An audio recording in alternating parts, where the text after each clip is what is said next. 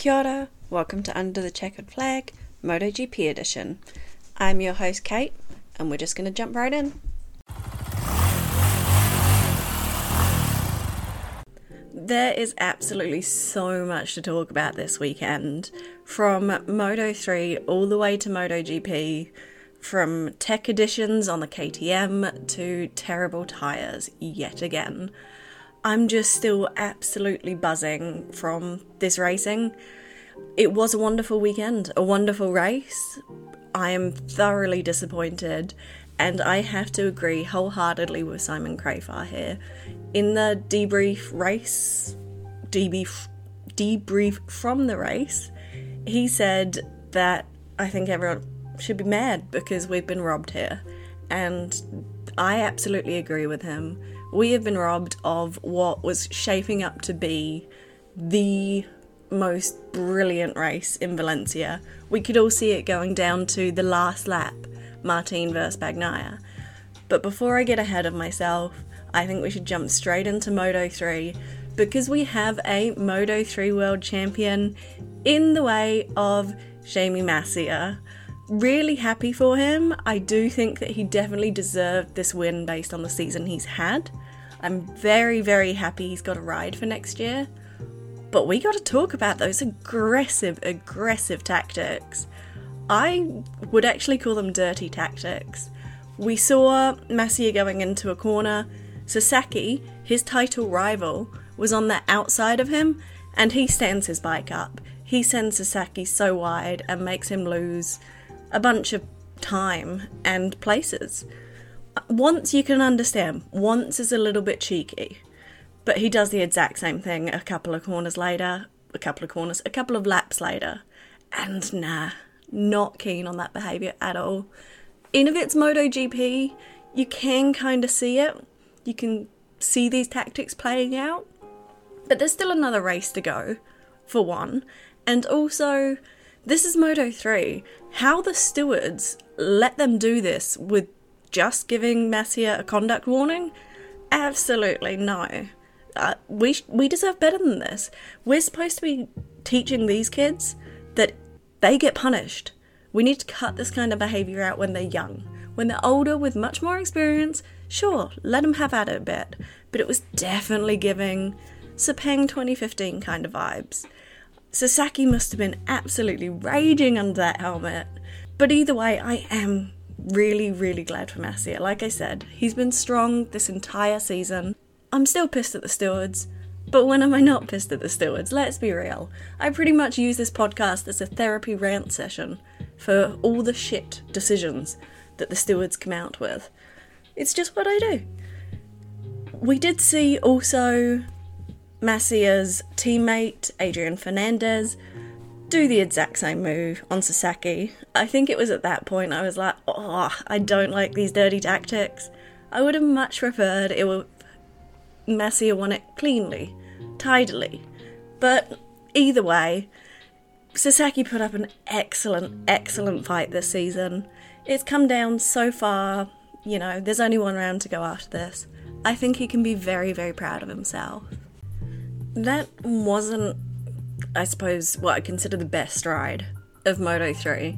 In fact, I think most people would agree that the best ride for them this weekend, for Moto3 at least, goes to Dennis Onchu. The guy jumped the start, although that is quite debatable.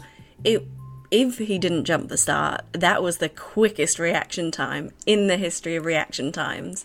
He got a double long lap penalty, in fact, for that jump start. The stewards decided it was a jump start, so, it kind of was. He gets that double long lap penalty. He serves his double long laps, and he comes out in 25th position. He then gets his head down, gets stuck in, powers through the field, and puts it on the podium. Incredible ride by Onchu. I'm looking forward to seeing what he can do in Moto2. I hope he adapts well. He's just a feisty little character, isn't he? I say little, he's probably taller than me. Most people are taller than me. I'm 168-ish centimetres, so, it's not that hard to be taller than me, that's for sure. So, he's in P3, In P2 on the podium is David Alonso. Another outstanding ride from him. I think next year this championship could easily be his. I think he could run away with it. He's just adapted so well. He's come in as a rookie, dominated the rookies, and he's definitely going to be one to watch way down the line. And in P1, what a way to take the championship. You want to do it from P1 on the podium. Jamie Massier, absolutely incredible ride by him. Very well done. Very, very well done. So let's get on to Moto2. Now, I went in, as I always do, wanting Aaron Canet to win. He led for a while, and it was really, really great. But you can probably tell on my voice, he did not win this race. In fact, he came in P3. And I have to say, I'm really starting to doubt whether Canet's got it in him, whether he really will be taking a win in Moto2 ever, you know? It makes me sad because I really do want to see it, but I just think maybe it's the package he's on right now, so maybe next year with him moving to a new team, we'd be open to a win. Definitely not this year though. I don't think so. I just wish he would. So he's leading for a while, and that's mainly because Firmin Aldeguer made a huge mistake. I say huge mistake. Firmin Aldeguer ran wide and plummeted himself down. But there's just absolutely no stopping this kid at the moment. He is quick, like insanely quick. I'm so curious to see if he'll take this VR46 ride or how any of that's going to play out. Thankfully, with Valencia just a week away and the testing days after that, we shouldn't have to wait too long now, which is good because practically everyone and their mother has been linked to that Repsol Honda seat this year. It could be anyone at this stage. I half expect them to take Fabio Diggia-Antonio. I'm going to get that wrong for quite a while. And his name's going to come up a little bit more later in this episode. But I'm just curious. No matter who goes up into that VR46 seat, and I am of the opinion that VR46 should take a Moto2 rider. It's the entire reason that team was established, founded, whatever you want to call it. They're there to bring up new riders. So whether they take Firmin, whether they take Tony Arbolino, although Tony Arbolino didn't exactly put himself in the shop window this weekend, he continues to struggle. This second half of the season, Tony just does what Tony does. He stalls, basically. He sort of stumbles and gets these bad results, and it's unfortunate, but it is what it is. I still think he would be great in MotoGP. I definitely do want to see two riders go up together. The reason I want to see two riders go up together, because we then have a benchmark. I mean, we know Augusto Fernandez is this year's Rookie of the Year. I mean, what an incredible performance from him this year, don't get me wrong. But it was just so much more interesting to me when we have multiple rookies, because you just get to benchmark them. Another person who didn't have the best race, Pedro Acosta, P12 on the first lap, manages to finish in P8. Just a bit of a meh performance from him, but overall, he didn't need to do anything special. He's probably hungover from last weekend. I know I'd be if I was him, that's for sure. So, Ayagura finished in P4. As I said earlier, Canet in P3.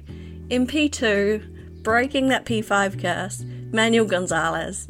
And in P1, the man of the moment, the quickest guy on the Moto2 grid, at present anyway, Firmin Aldeguer. Overall, it was a typical Moto2 race. There was some spice at the start, and then I rolled over and went to sleep, and then watched it later in the day. Admittedly, these races were on at 1am, 3am and 6am for me.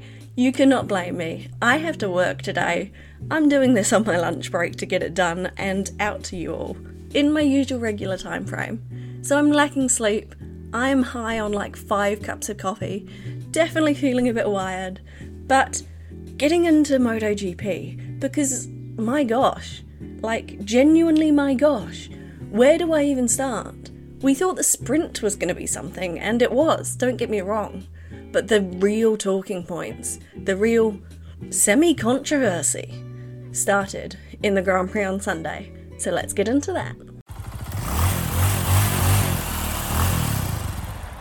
Before we jump into the Saturday and Sunday action, and my golly, I will be covering it quite extensively for me, because it was just truly something. I want to talk about that incident. The incident I'm referring to, if you don't know, is the fact that in free practice 2, so this isn't a timed practice, it's not one that matters for qualifying, it's free practice. Yeah, this is probably one of the better times for the teams to test new aero, new bike settings, setup, all of that sort of thing. So this incident happens in free practice. What happens is Franco Morbidelli, yet again, is cruising on the racing line. I admit, I'm absolutely fed up with Franco cruising. Don't get me wrong, I definitely am. I think that the stewards do need to get involved in this situation, and he needs to start getting some penalties. Left, right and centre. Every time he's caught, penalty. Long lap, double long lap, grid penalties, all the way through until he stops doing it. Because he has been doing it time and time again, and it's caught out so many different people. It's extremely frustrating. But that does not at all excuse what happened next. So he impedes Aleix Espargaro. Aleix does seem emotional initially. He's, frustrated and waving his arms around, that sort of thing. The standard reaction that you'd expect from anyone that's just been impeded. Admittedly, you'd expect it a lot more in practice or qualifying, but I suppose maybe because it's free practice, Aleix knew that Franco wasn't going to get penalised. But what happens next is he rides alongside Franco Morbidelli. Morbidelli raises his arm out. To me, it looks like Franco was going to apologise in that moment. Aleix, what he does is he puts his arm out while they're both still on the bike, while they're still both travelling on the bike, and he hits Franco Morbidelli over the head. Unacceptable, absolutely unacceptable behaviour. There's no excuse for that. Aleix did cop a $10,000 fine, but to someone like him, that's not a very big fine. And on the topic of the fines, I don't know exactly where they go. I did hear that they go to a riders charity, which I think is a great option.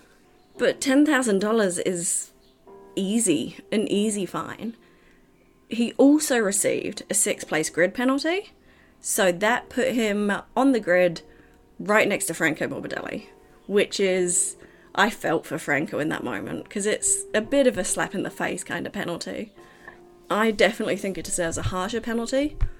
So not only did that happen, it's also Aleix's responses that have me really kind of frustrated and irritated and pissed off about this.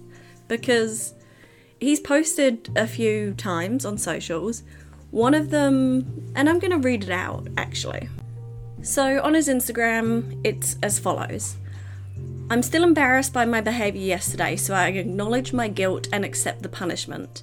Despite losing reason reacting like this, I think it is unfair that I was judged only for the last 5 seconds. He was walking on the track, blocked me, 3 curves that almost fell over, and after all, did not let me enter the track. Already the past week, I call Mark like a dog. Every GP hinders one or the other, and at the end, with the tension, it's hard to manage reactions. But worst of all, in his statements he put to my family in the middle. To me, he deserves 0 respect.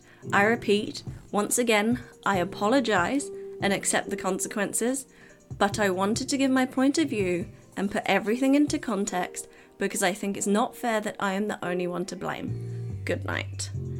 I'll admit, he's not the only one to blame in this situation, and Franco Morbidelli's comments, I'll come to them in a moment, but the fact that he doesn't really seem to take on board the impact of what he's done, the fact that he reached out and struck Franco Morbidelli in the head.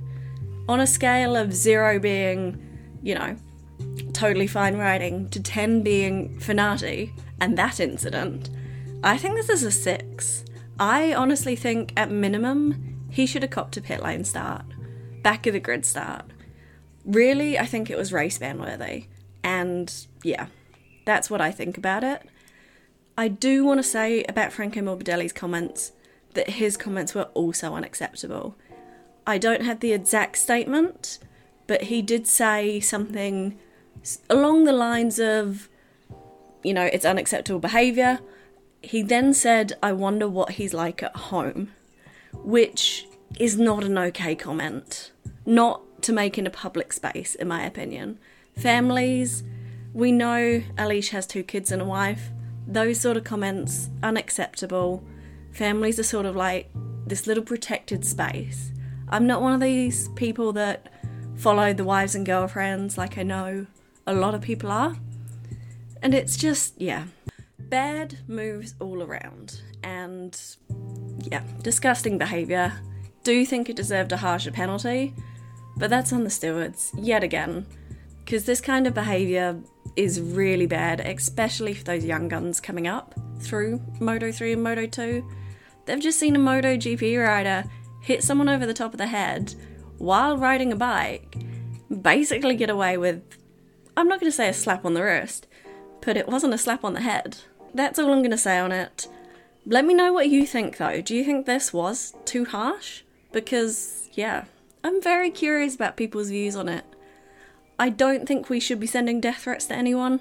I never think that's okay, clearly. And quite a lot of time people online do go down that path, which is a little bit cray-cray, But that's the internet. So let's get into the sprint. And it was such a sensational sprint. I really enjoyed it.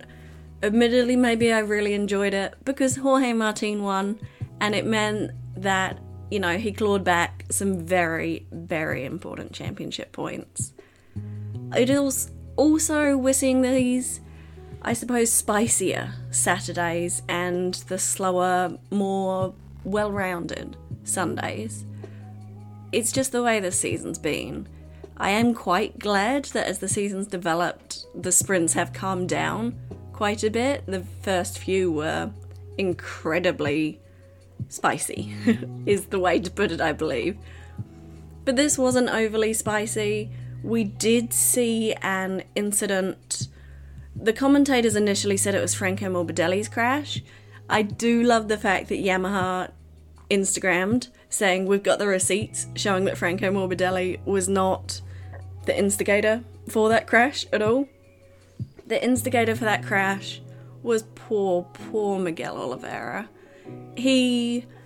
What happened, according to Enea Bastianini, who witnessed the accident, the guys in front of him, they broke early. Miguel was planning on braking late. He got sucked in by the aero, and he clobbers into the side of Aleix Espargaro. Enea Bastianini doesn't just witness it, like I just said. He gets caught up in it because he then basically collides with Aleix as he's going down, his bike, and it knocks Miguel, Aleix Espargaro, and Enea Bastianini out of the race. And you've got to admit, Enea Bastianini and Miguel Oliveira, can they catch a break, please? I know Enea won last weekend, but this just set him up for another bad weekend. I really, really felt for the beast.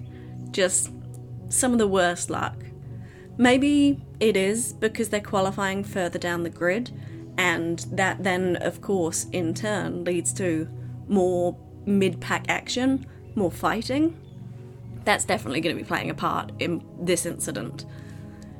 It was extra unfortunate for both Aleix Espargaro and Miguel Oliveira. I say this because Enea Bastianini managed to get back on the bike. He then goes on and finishes the race. Admittedly, obviously, his race was ruined, but at this point with Enea, any data's good data for him to have. He needs more and more time on that bike.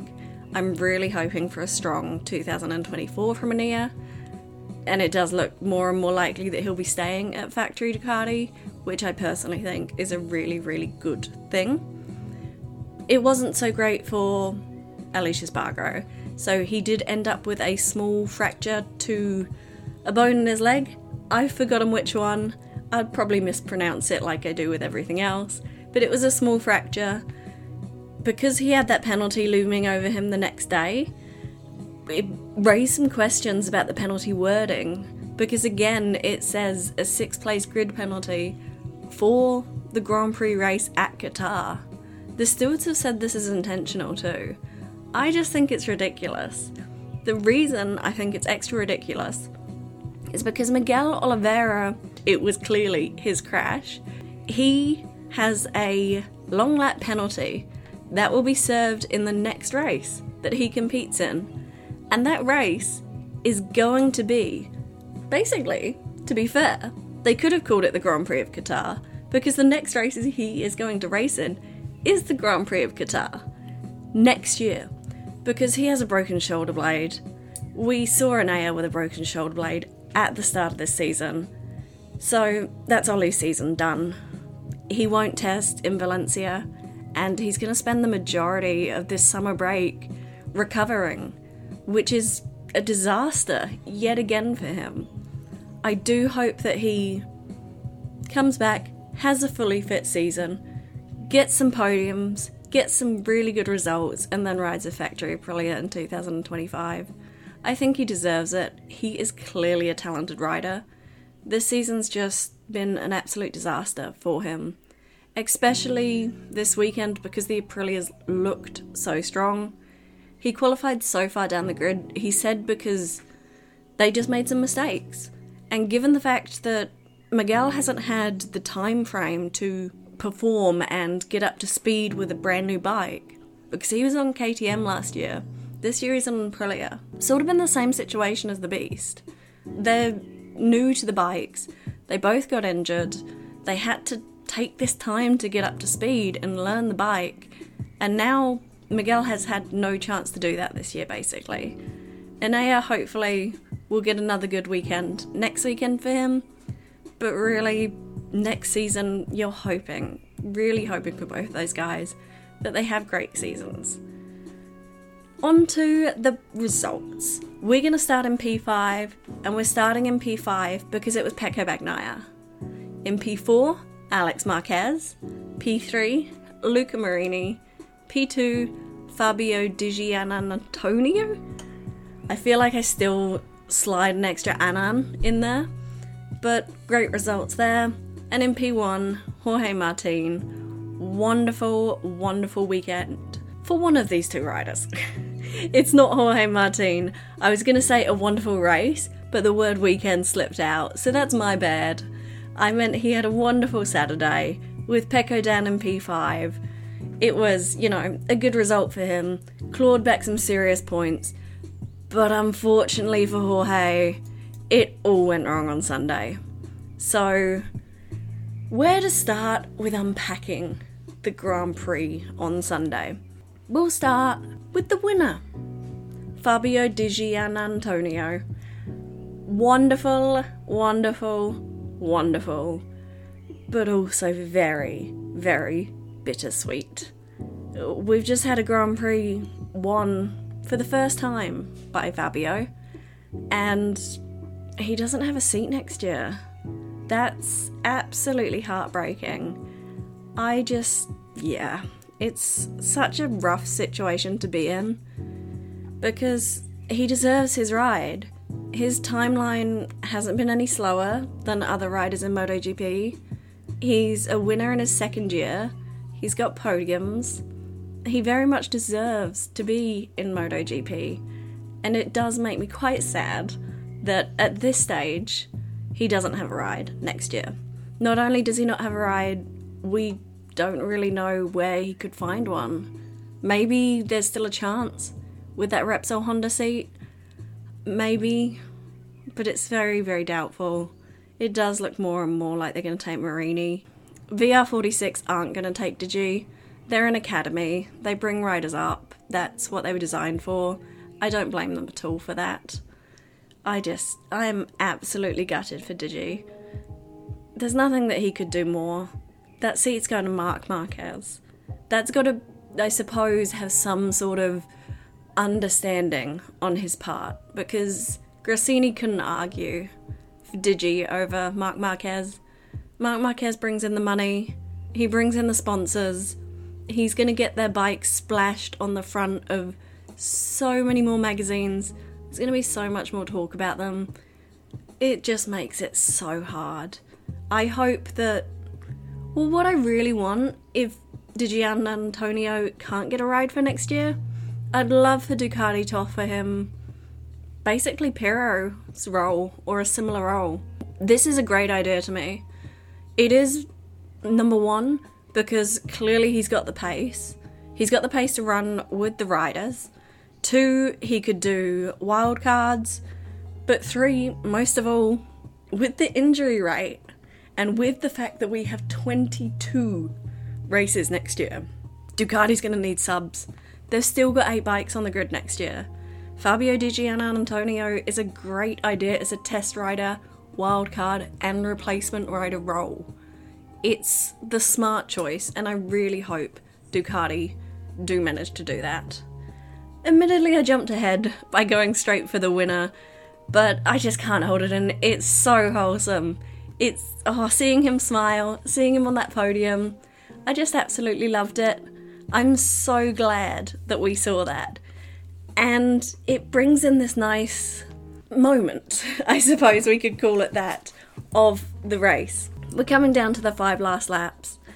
He's following behind Pecco Bagnaia, and we see on his dashboard flash up Mapping 8. The history behind Mapping 8 goes quite a way back. Jorge Lorenzo was given team orders, Andrea Dovizioso given team orders, and it came through via Mapping 8.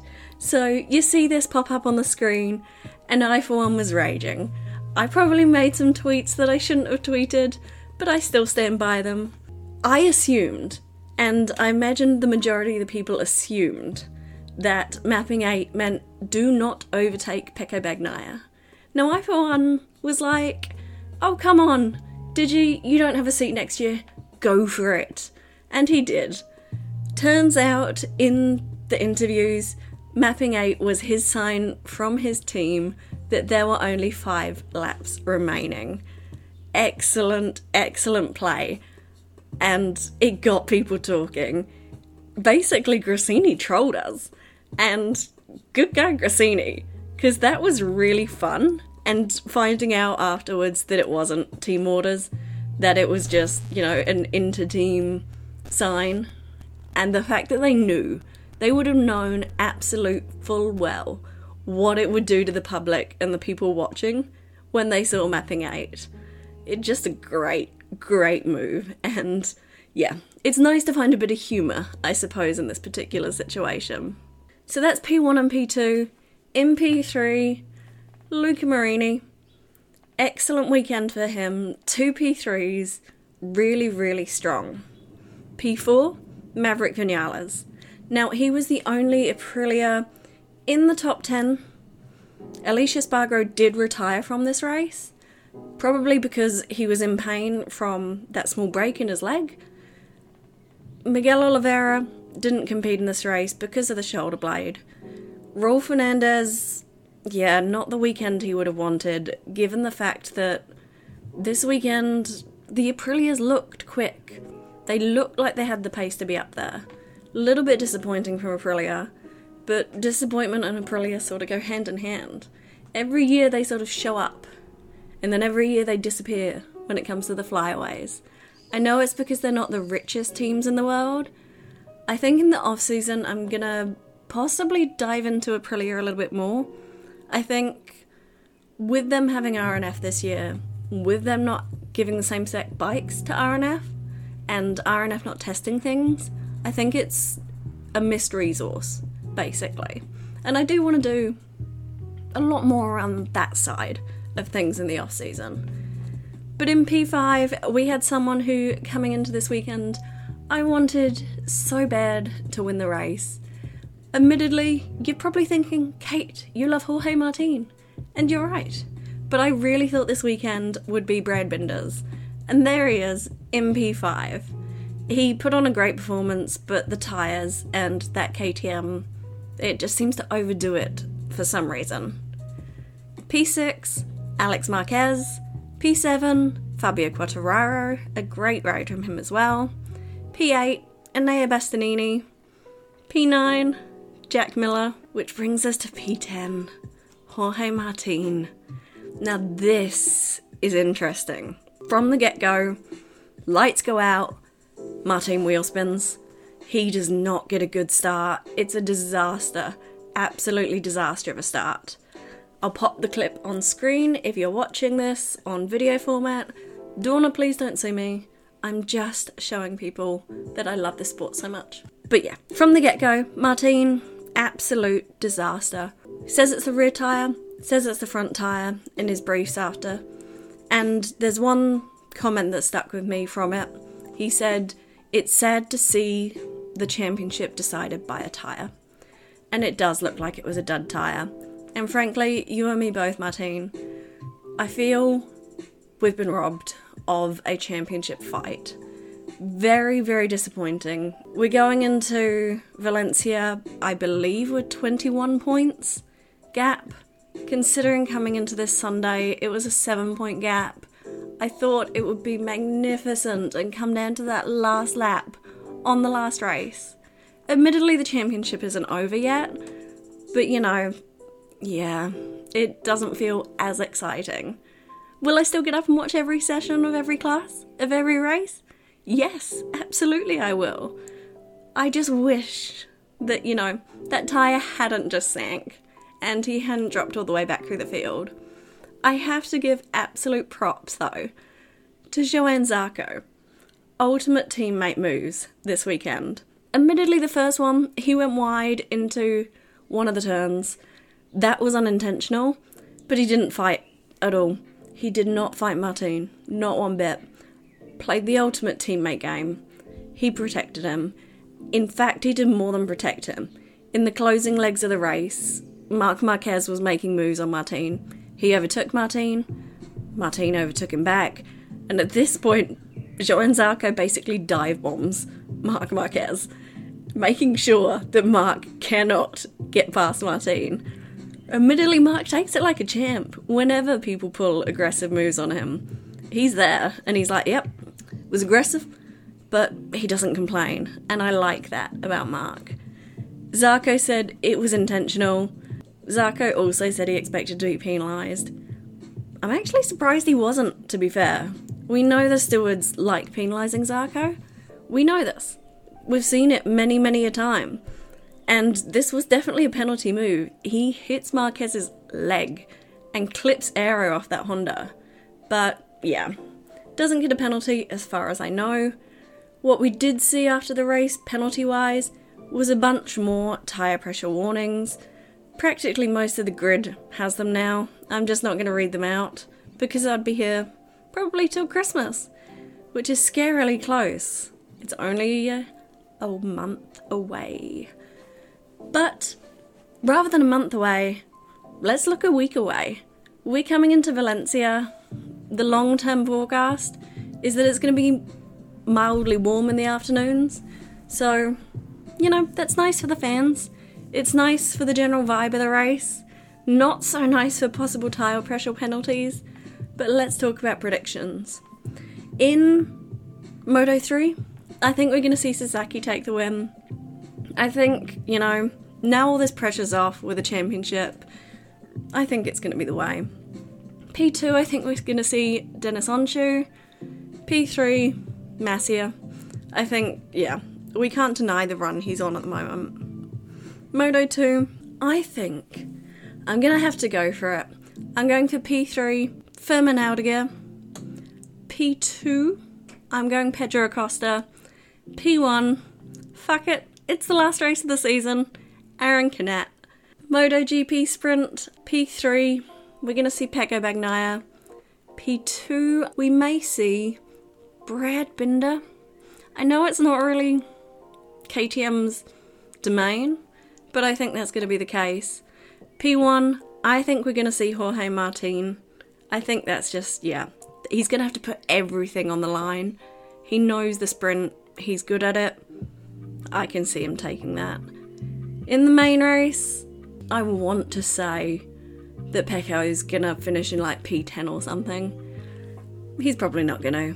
So I'm going to put him in P3 again. If Pecco finishes in P3, he's got enough to take the championship if he gets P3 both days. Even if Jorge Martin finishes in front of him in P2, which is where I think he's going to finish. In P1, I think we're going to see Alex Marquez. I think it'll be every single Ducati except Luca Marini, who's off, probably, to Repsol Honda, take a win. So yeah, those are my predictions. I'm really excited that the championship fight in MotoGP has come down to the last race. I think it's the way it should be. I am disappointed, abundantly disappointed by the results today. I do know I'm biased though. I'm a Martin fan. I'm a fan of the rubbing his racing.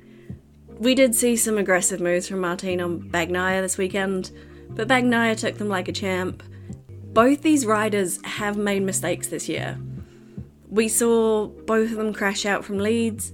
We've seen, that Phillip Island wrong tyre choice selection for Jorge Martin.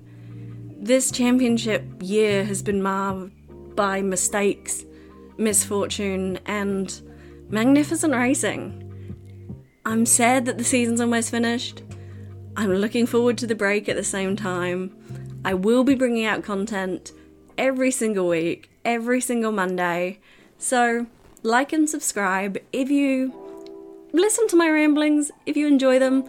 And I will be back next week where we will have a newly crowned MotoGP World Champion.